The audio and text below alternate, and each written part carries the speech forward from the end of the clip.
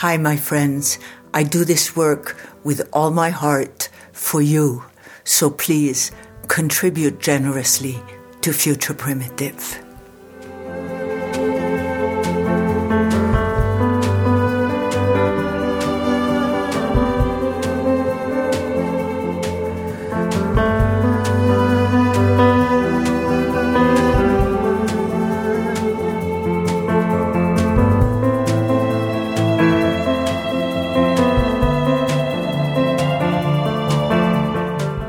Hi, my friends who listen to Future Primitive.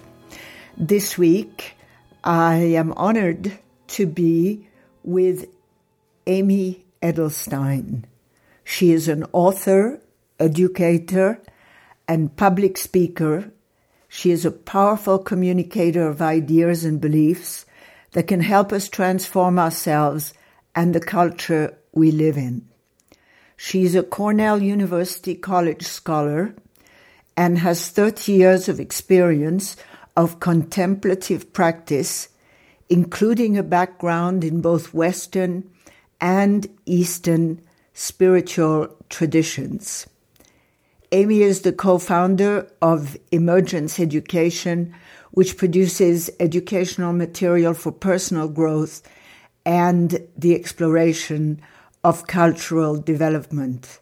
She is the author of Love, Marriage, and Evolution and Great Awakenings, Radical Visions of Spiritual Love and Evolution, and is currently working on a third book about evolutionary spirituality.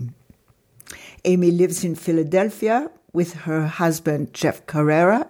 She loves the city of brotherly love and its visionary roots. Well, Amy, welcome. Thank you for being with us.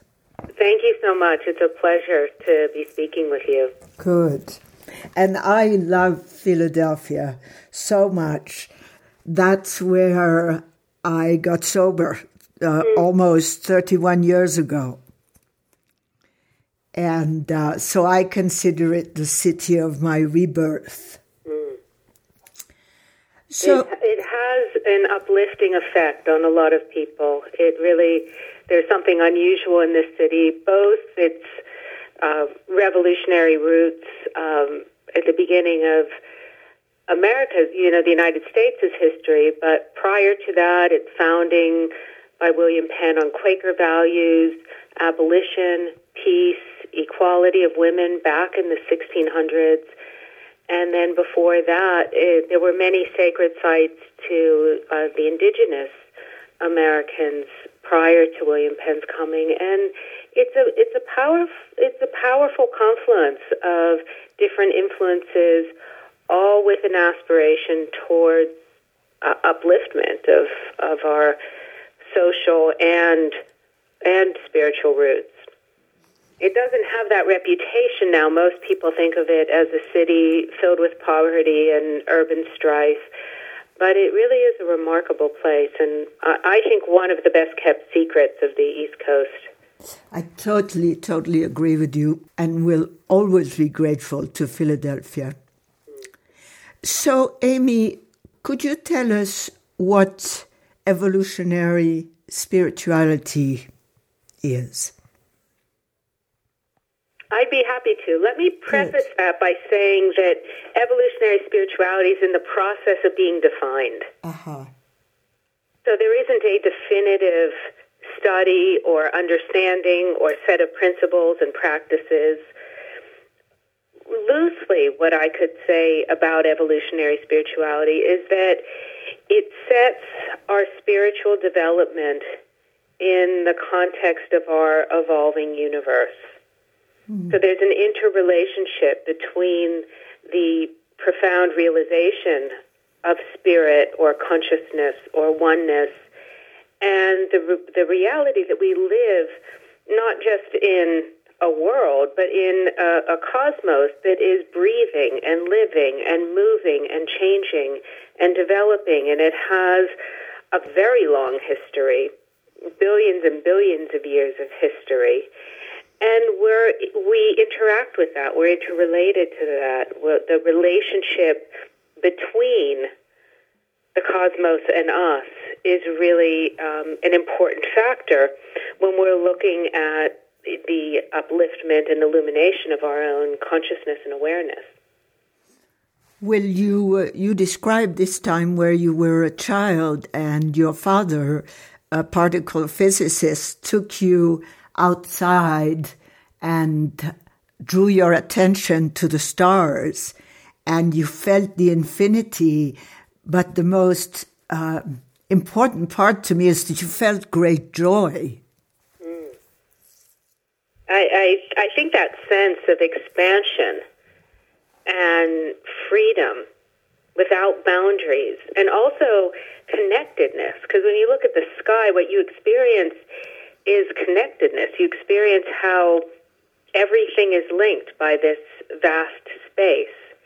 And so you realize no matter how far away those distant stars are, there's something between us and them that links us. And you feel very close to things that are so distant they're unimaginably far away.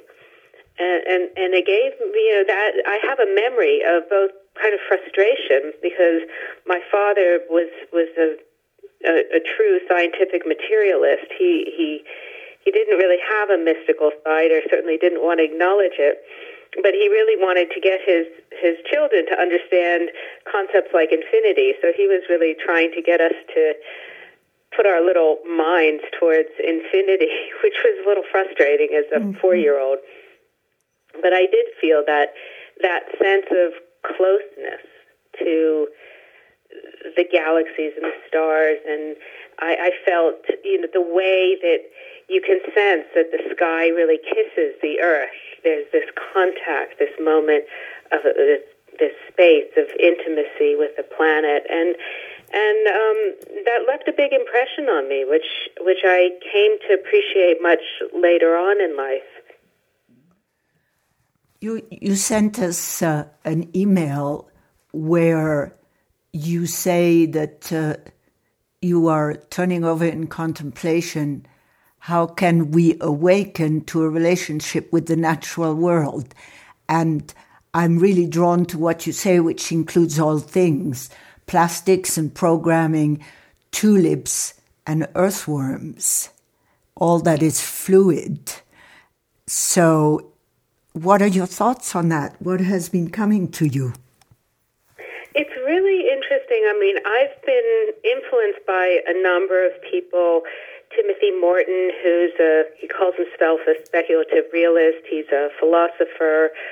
David Abram, who has written in the 90s, he wrote a beautiful book about this interconnection called The Spell of the Sensuous. The way I had been thinking about our relationship with the world was that here I am, and I am in relationship with other things, and I was like the great Jesuit priest and paleontologist and evolutionary philosopher Teilhard de Chardin. I put my attention and emphasis on the evolution of human consciousness, on really exploring in deep and profound relationship with other people how to come together in ways that expand our consciousness so that we really are intuiting at a different order and able to converse and understand subtlety about spiritual concepts, about the way culture and social structures develop, but really to work together and expand the sensitivity and capacities of human consciousness. And that's generally what's thought of as conscious evolution, a term Barbara Marx Hubbard, really the grandmother of conscious evolution, coined many years ago.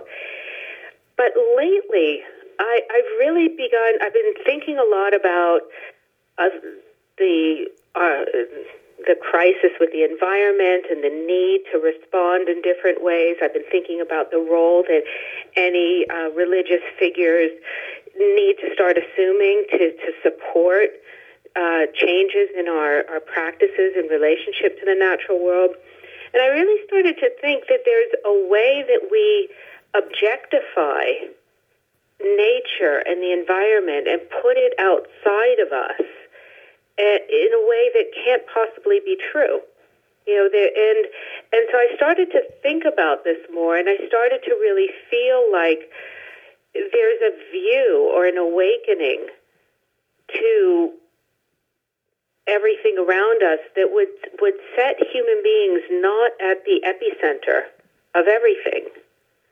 It's a little bit like in Galileo's time where the Earth was the epicenter of everything. Right. We realized, no, actually the Earth revolves around the sun.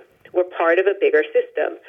And it doesn't mean the Earth isn't important. It's a beautiful planet. It has, the precious gift of life on it, but it's not the center of everything. And the same with human beings. We are not the epicenter of all creation. And when you start, I really do feel it's a type of awakening which I'm pursuing, and I feel like it's also still kind of at the edge of my understanding, not intellectually, but deeply, that there's a way of seeing the vast systems, both in the natural world around us, the plants and animals and minerals, and the man-made buildings and concrete, the glaciers, and also the galaxies, the solar system, the vast world. There's a way of intuiting an interconnection and an interrelationship where things that we usually see as outside of us are actually extending themselves in relationship to us, just like I extend myself in relationship to, let's say I'm looking out my window right now and there's this beautiful bamboo grove across the way from me. I'm looking at that and I feel like I'm initiating that. But there's a way of seeing that where you feel that the natural world is itself extending itself in connection and in relationship, in relatedness to you. And as we awaken to this, I think we'll start to develop a felt sense of sensitivity towards our environment, which will give us a much greater empathy and care and reverence for the mystery that we're such a small part of.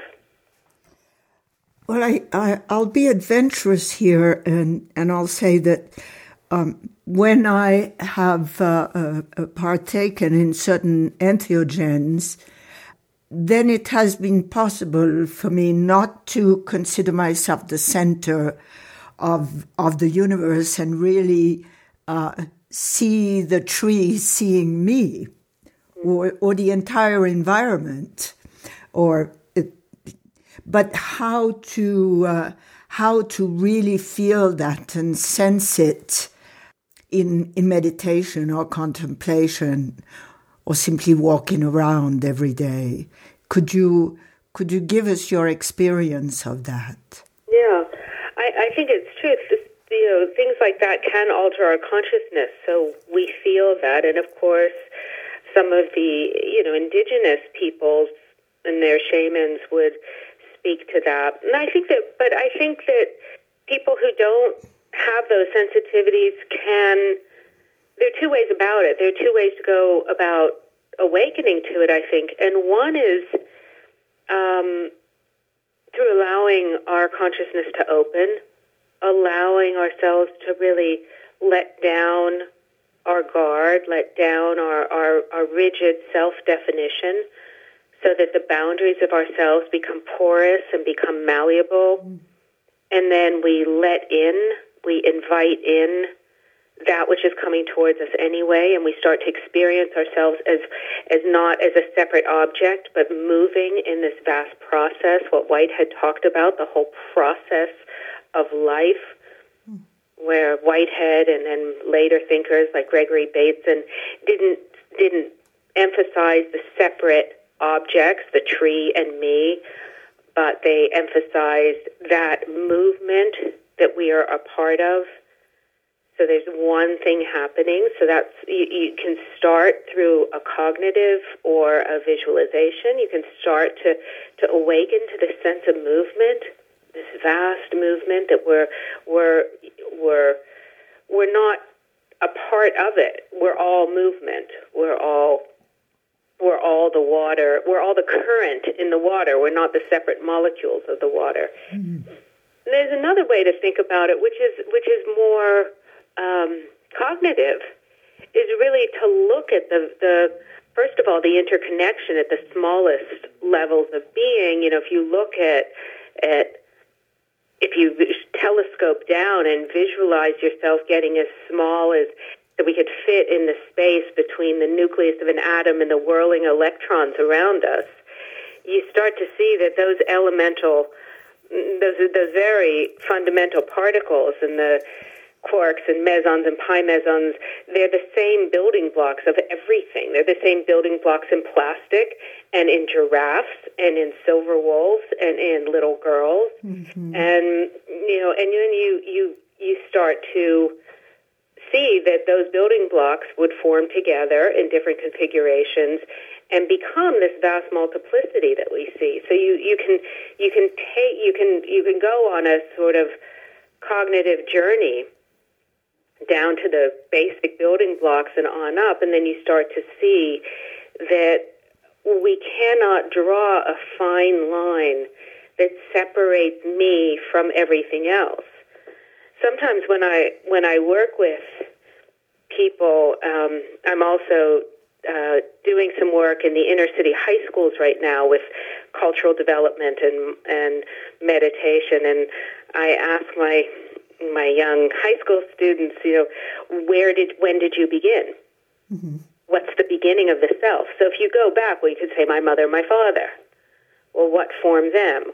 Or what formed the sperm and the egg? And you keep going back and back and back and back, and you realize that you really can't draw a very hard line between when there was a sunburst that created the oxygen that we're breathing now, mm-hmm. and us, and everything in between. And so you start to see, oh, we are not just theoretically connected.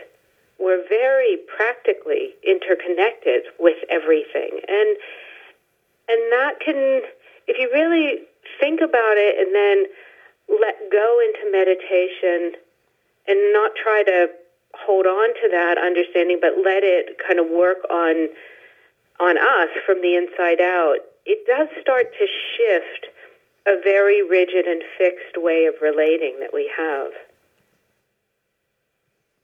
I hope that made sense. Yes. It made so much sense that I was taking a moment not to run over it, because it's very useful, I think. So you talk about homecoming to the divine. And so I have a two-part question for you. I think you could tell us what you feel home is. And then perhaps you could tell us what your conception of the divine is. Those are great questions.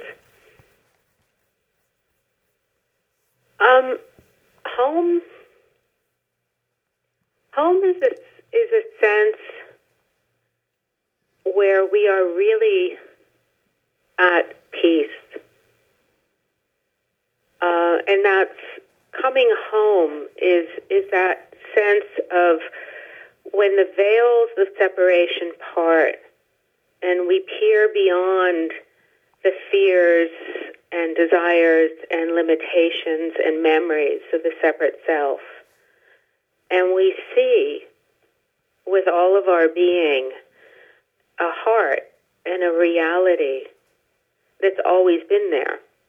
And when we see that, we realize I've come home in a way that I never have before, and yet there also never was a time that I didn't know this. I just thought I didn't know this.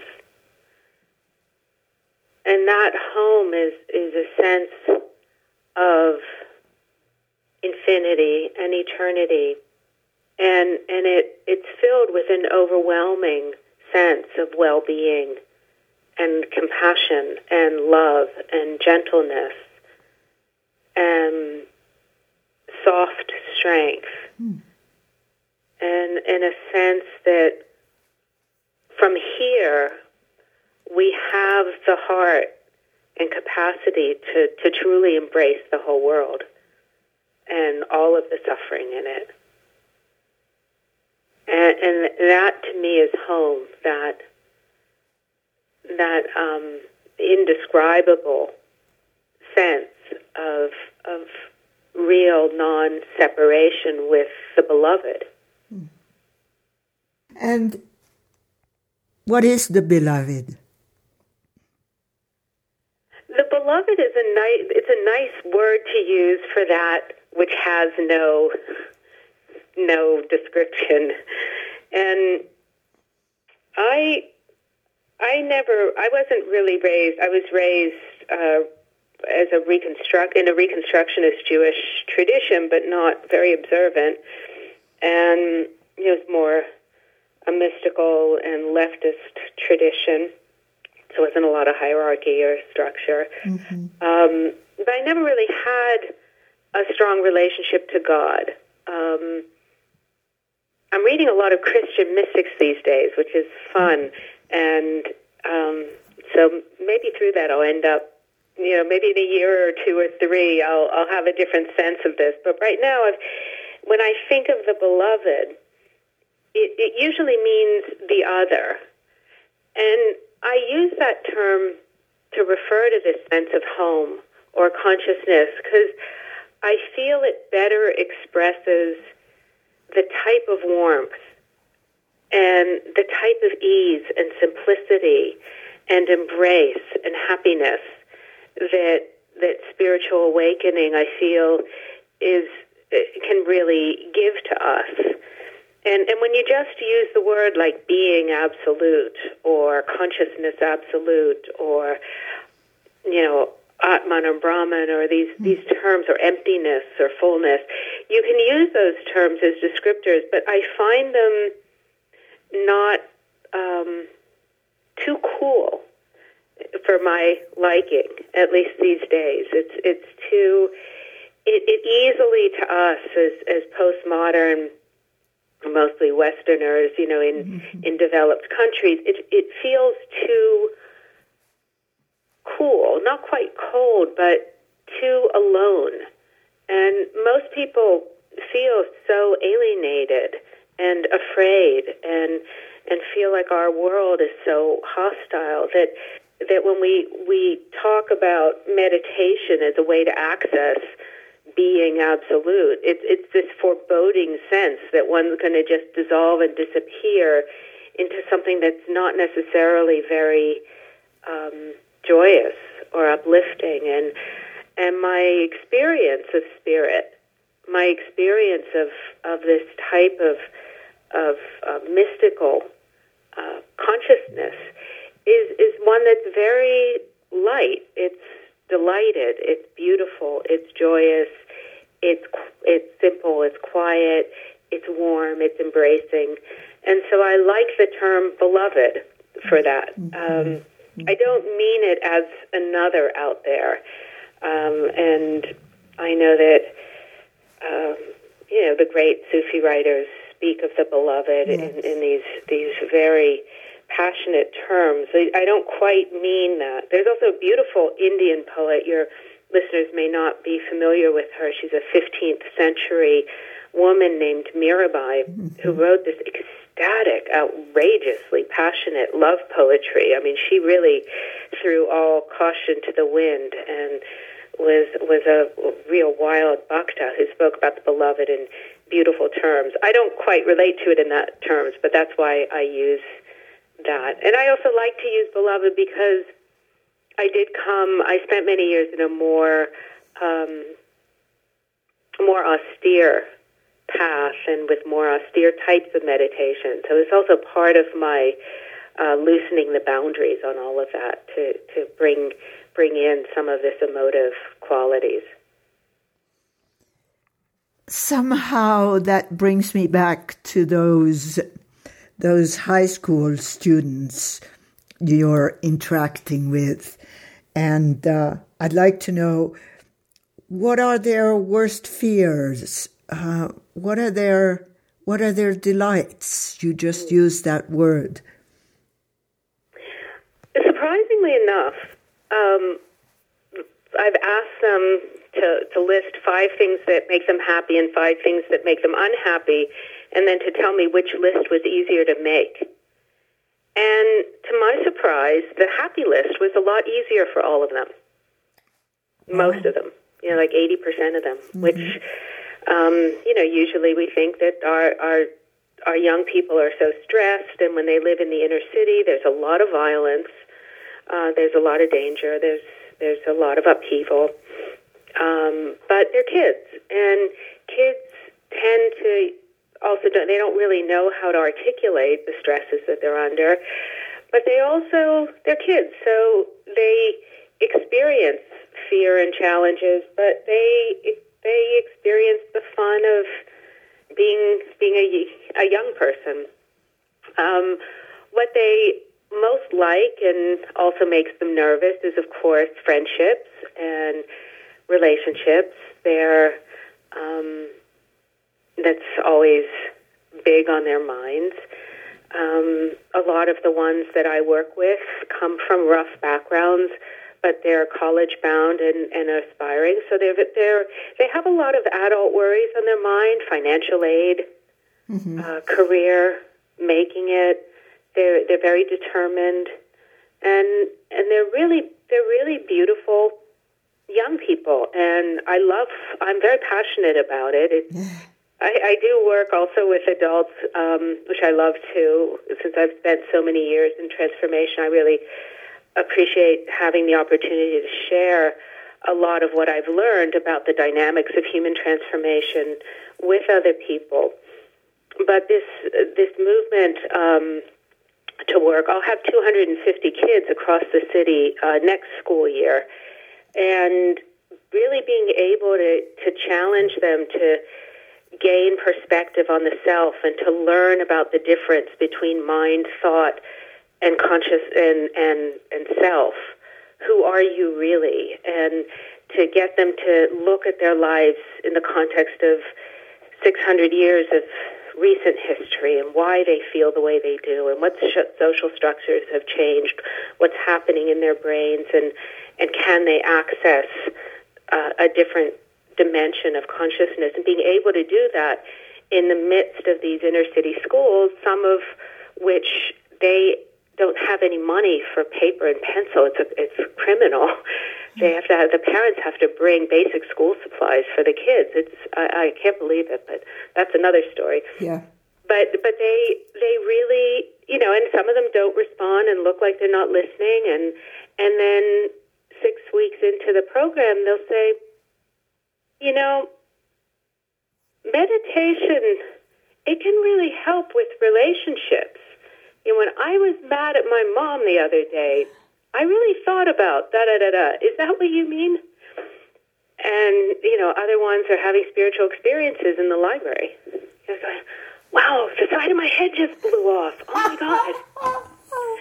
That's wonderful. And I feel like, after really having the opportunity to spend many years with different spiritual masters and, taking the time to really engage in deep spiritual practice, that if I can translate that down for them in a way that they can really feel that they can really gain stability, inner stability, regardless of what happens around them, that they can gain a sense of wonder at life, which they are. If they can have that as a model and an experience at this age, it really can make a world of difference for them. So I feel really grateful to be able to do this and passionate about it. So perhaps evolutionary spirituality, part of it is it can help heal trauma. I think it can. I think really getting a sense of the births and deaths that have occurred, over billions of years. You see, stars are born and die. They're great movements, beginnings and ends. And if we can start to recognize that there are always going to be upheavals, And this isn't to justify or validate the terrible upheavals that we're inflicting on our biosphere, or the socioeconomic challenges that we're facing, and the racism and the poverty, the sort of institutionalized poverty, and particularly in America, but also in the global dynamics.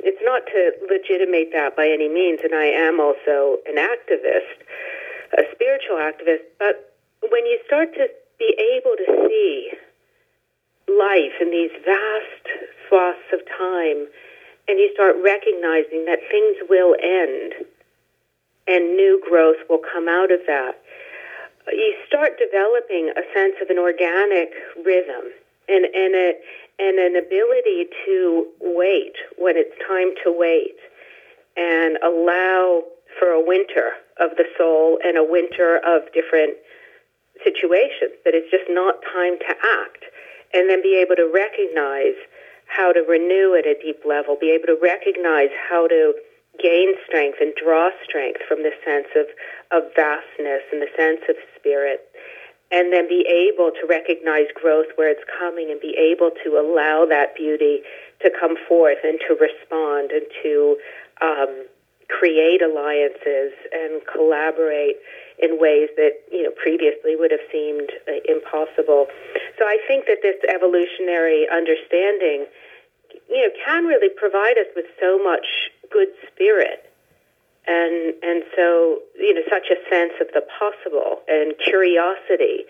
Because when we don't, if we already know all of the factors, then it's going to look pretty bleak, our future. Mm-hmm.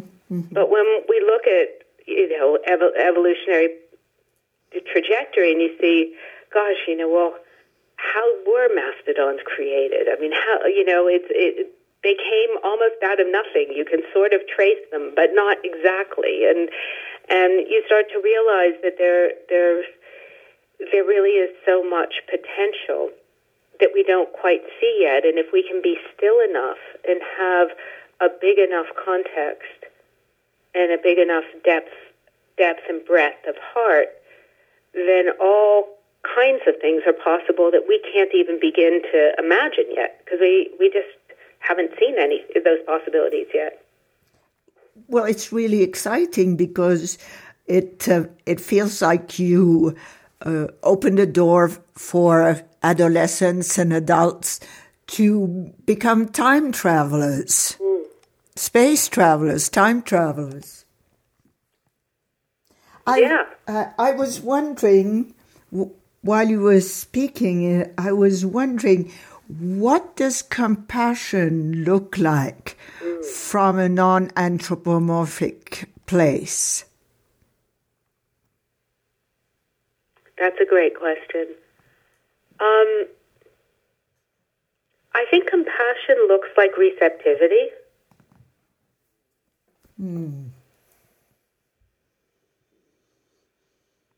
If we're receptive, because usually we think of compassion as something we give out to others. So we're the center, we're the actors, and we're extending it. We're the doers. And as we become more receptive and open and touched by the currents around us and porous, then I think that that creates a sense of awe and appreciation and gratitude and recognition of the value of everything around us. It doesn't really measure it against our own criteria. And so I think receptivity, usually we think of receptivity as something that's not quite as good as agency. Our Western culture, which probably since Descartes really values human agency, masculine agency, domination of the doer and the cognitive initiator. And receptivity it tends to be thought of as passive.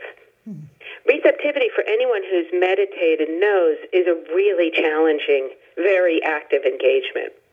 If you want to let go, if you want to be receptive, if you want to open your consciousness, you need to do it with every fiber of your being.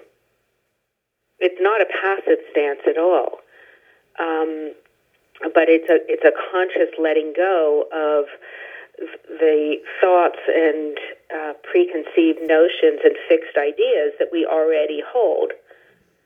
And if we can do that, then it becomes a place of real creativity, and where we're not the center, we're not the initiators, where we can intuit other insights and sensitivities that are being, that we can experience from what seems like outside of us. So I think that's how I would describe it at the moment. Mm-hmm. It brings to mind for me the concept of the divine feminine, and how many of us speak about the planet as a feminine Mother Earth.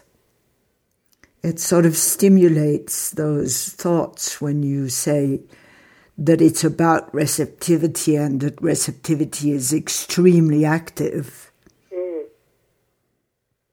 Yeah. I tend to, and I think it's fine. I think it's something that I probably need to explore a little bit more in the years to come. I've tended to not use the words masculine and feminine a lot, although I did just speak about agency in terms of the more masculine. And I think partly in my college years, I was, on the periphery of the second wave of feminism and the sort of radical lesbian separatists up in Ithaca, New York, where I was sort of around them, in my late teens, and and I liked the kind of ferocity and appreciated the fight against a lot of social institutions that were very repressive, but it didn't stick with me, and I eventually went to Asia for the next 4 years and really sought the kind of spiritual path that didn't differentiate between men and women, that was really looking for this consciousness absolute. And so since then, I haven't thought, I know there's been a big movement about the divine feminine and the goddess, and bringing back these feminine qualities, which I think is valid. I don't know that much about it because I haven't spent a lot of time trying to look at more universal qualities, also because masculine, feminine qualities tend to be so loaded, and we have so many reactions to it, positive and negative. And yet they can be so fluid. Mm-hmm. Which you're seeing a lot of now with all the gender plasticity. Yes, exactly. I was thinking about that. I've been wanting to, and it sort of relates in this statement in your email of some of what you're up to right now. You speak about shifting hierarchies, and I really like that better than masculine, feminine. Could you speak to us about how you see that our way of living in hierarchy could be transformed into more fluidity? Yeah. Well, I think hierarchy is part of our culture, and it's also part of social structure. We need clear hierarchies to establish order. A 3-year-old is a 3-year-old, and a parent is a parent, and a parent needs to act like a parent and not let the 3-year-old terrorize them, because they're only 3 and they don't know any better. So hierarchy is important, and when we don't relate to hierarchies in the way we need, then you get a lot of instability and insecurity, which isn't supportive of depth and profundity and spiritual growth. But just like we have very rigid hierarchies, so we bias human beings over everything else. Now, human beings, I'm not saying that a human life is equally valuable as an amoeba's life. I don't feel that. But if our single-celled organisms in the sea become so, poisoned by toxins, it will affect us. So in that case, we need to value their existence, and we need to value this vast interrelatedness and the need for balance and health at all levels, because we're so interconnected. So if we're going to poison the single-celled organisms in the sea, we're going to have trouble, and everything else is going to have trouble. Mm-hmm. So do you value, a single-celled organism's life the same way you would value an infant's life? No, not in that way. We're different. But we can't create rigid hierarchies that allow us to objectify and separate ourselves from everything else in the cosmos. I think it's a big part of what's responsible for a lot of the senseless destruction that we have around us, because we're not sensitive to that. And I think some of the other hierarchies, there are so many power hierarchies and power dynamics, and it's very challenging in a spiritual path to have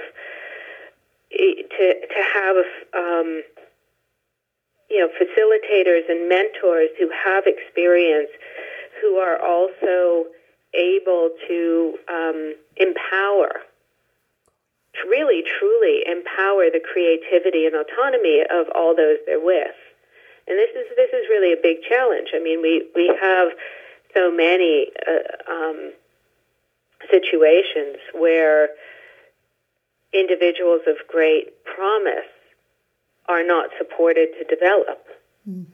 I think you can see an example of shifting, of a fluid hierarchy with His Holiness, the Dalai Lama, because you can see he had the foresight and presence of mind to dissolve his political leadership in his lifetime. There are a lot of reasons why he did that, but he was willing to allow and empower a political organization to rise up in his lifetime, and for him to step down. I mean, it was unheard of, and a lot of Tibetans were really mad at him for doing that. Mm-hmm. But he did that for a lot of reasons, and he was really able to recognize that his people in the 21st century needed to have a different structure of governance and authority and hierarchy, and he was really able to do that. And part of it is because of his foresight, his strength, and the demonstration of his depth as a human being is that he has foresight like that. Mm-hmm. So in a way, you could say he's calling the shots and laying out the future. So he holds a position in the hierarchy there, but his hierarchy is very fluid because he really supports others to step forward. And that's unusual. Mm-hmm. So soon we're going to come to the end of this conversation, and I'd like to ask you, Amy Edelstein, what is your spiritual, mystical edge at the moment?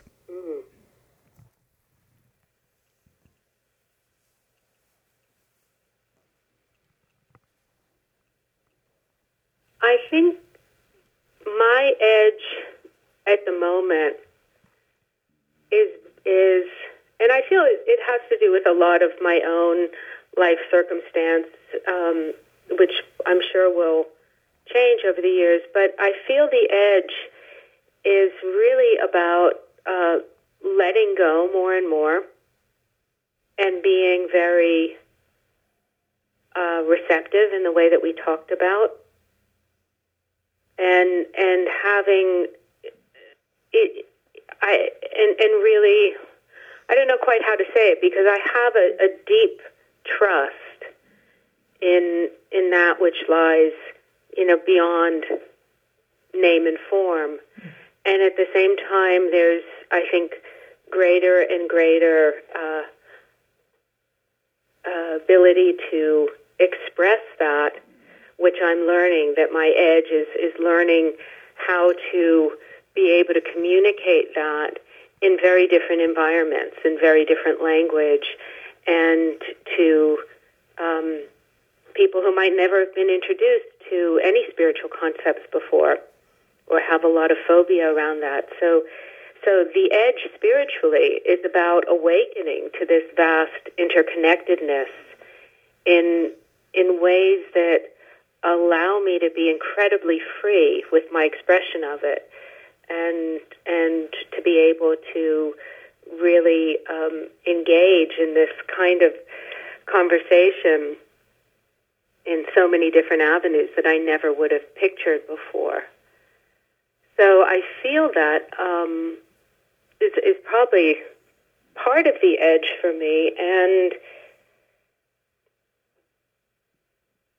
gosh, it's a hard question to answer. So I think that's part, and I think also really allowing the kind of joy that I do feel about spirit and that I do feel about life to be able to be communicated to the people who I'm involved with and who I meet, and to be willing to, you have to have a little bit of courage to do that, because people do like to look at limitation more than they like to experience fullness. It's easier and it's a little bit more comfortable for people. So to have to continue to express and to communicate about this fullness and joy in different ways is, I feel it's an edge for me. Yes. Yes. Yeah. Well, thank you so much, Amy. I really loved being with you. Thank you. It's a real pleasure to meet you, and I look forward to ongoing discussions about all these things. And thank you so much for creating this forum for ideas like this to be expressed. It's really a gift. Thank you.